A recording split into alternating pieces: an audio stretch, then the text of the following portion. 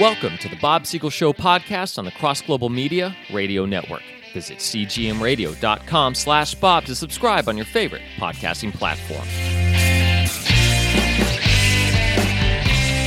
Welcome to our sanctuary, a sanctuary for skeptics and doubters, a place where people can ask questions, express disagreement, and still be treated with respect. Today I'm going to read a comment from one of my listeners, somebody who's commented a lot before. After I answer his question, I will elaborate. This question is from Tim. Tim usually disagrees in a respectful way, and today is no exception. Tim says, I'm listening with great interest to your March 23rd podcast, Conversation with a Theist. At about 23 minutes and 10 seconds, you state, and yeah, hypothetically, he could have had a bad nature and created us with a bad nature, but that's just not how it happens to be. That's his quotation of what I said in this program. Tim goes on, I also listened intently on the remainder for the conversation, and I did not really hear this concept revised or modified. In fact, further discussion on this reality seemed to have you reinforce this concept and how we happen to have been infused with a sense of morality that coincides with God's. My question is, doesn't your statement about your hypothetical acknowledge that there can be a standard of morality independent from any God? Doesn't stating hypothetically he could have had a bad nature necessarily acknowledge an external moral standard? This didn't get addressed in the discussion. Hope you're well.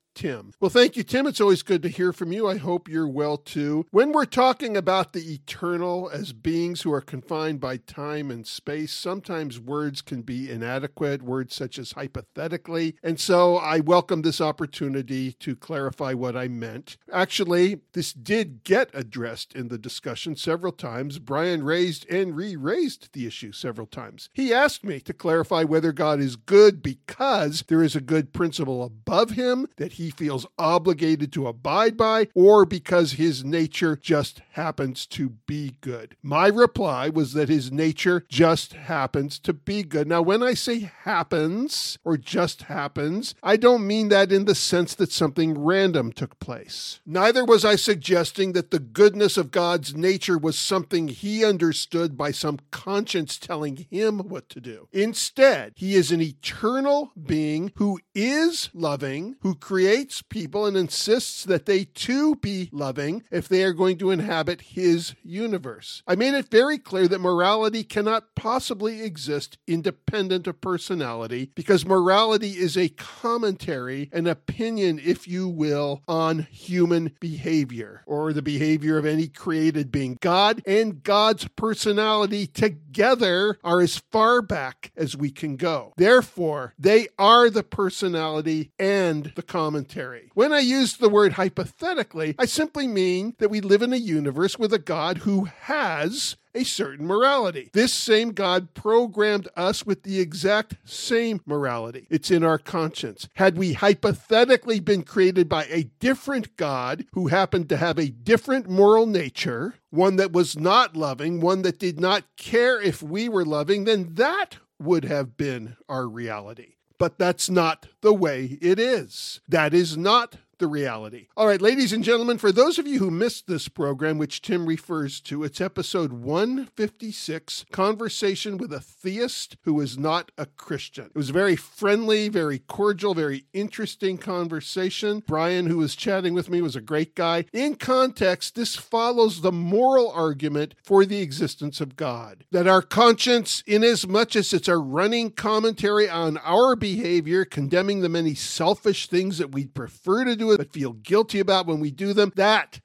very conscience points to a source of moral commentary outside of ourselves. In other words, some kind of creator who will hold us accountable. Advancing that argument to go from some kind of God to questions of what is this God like? Who is this God? Is he the God of the Bible? Is he the God of some other religion? Is he a God of no religion? Well, here the conscience helps us again. We learn about an artist from his artwork. Does it not make sense that creation would tell us a few things about God? How can we explain any noble human qualities apart from the source of life? life. Now, at this point, somebody might say, well, supposing the Creator is both good and evil. After all, people are both good and evil. Is this not the most likely possibility? Well, my friends, there is no principle beyond God. Once again, we already established the relationship between morality and personality. Good and evil are not entities in themselves.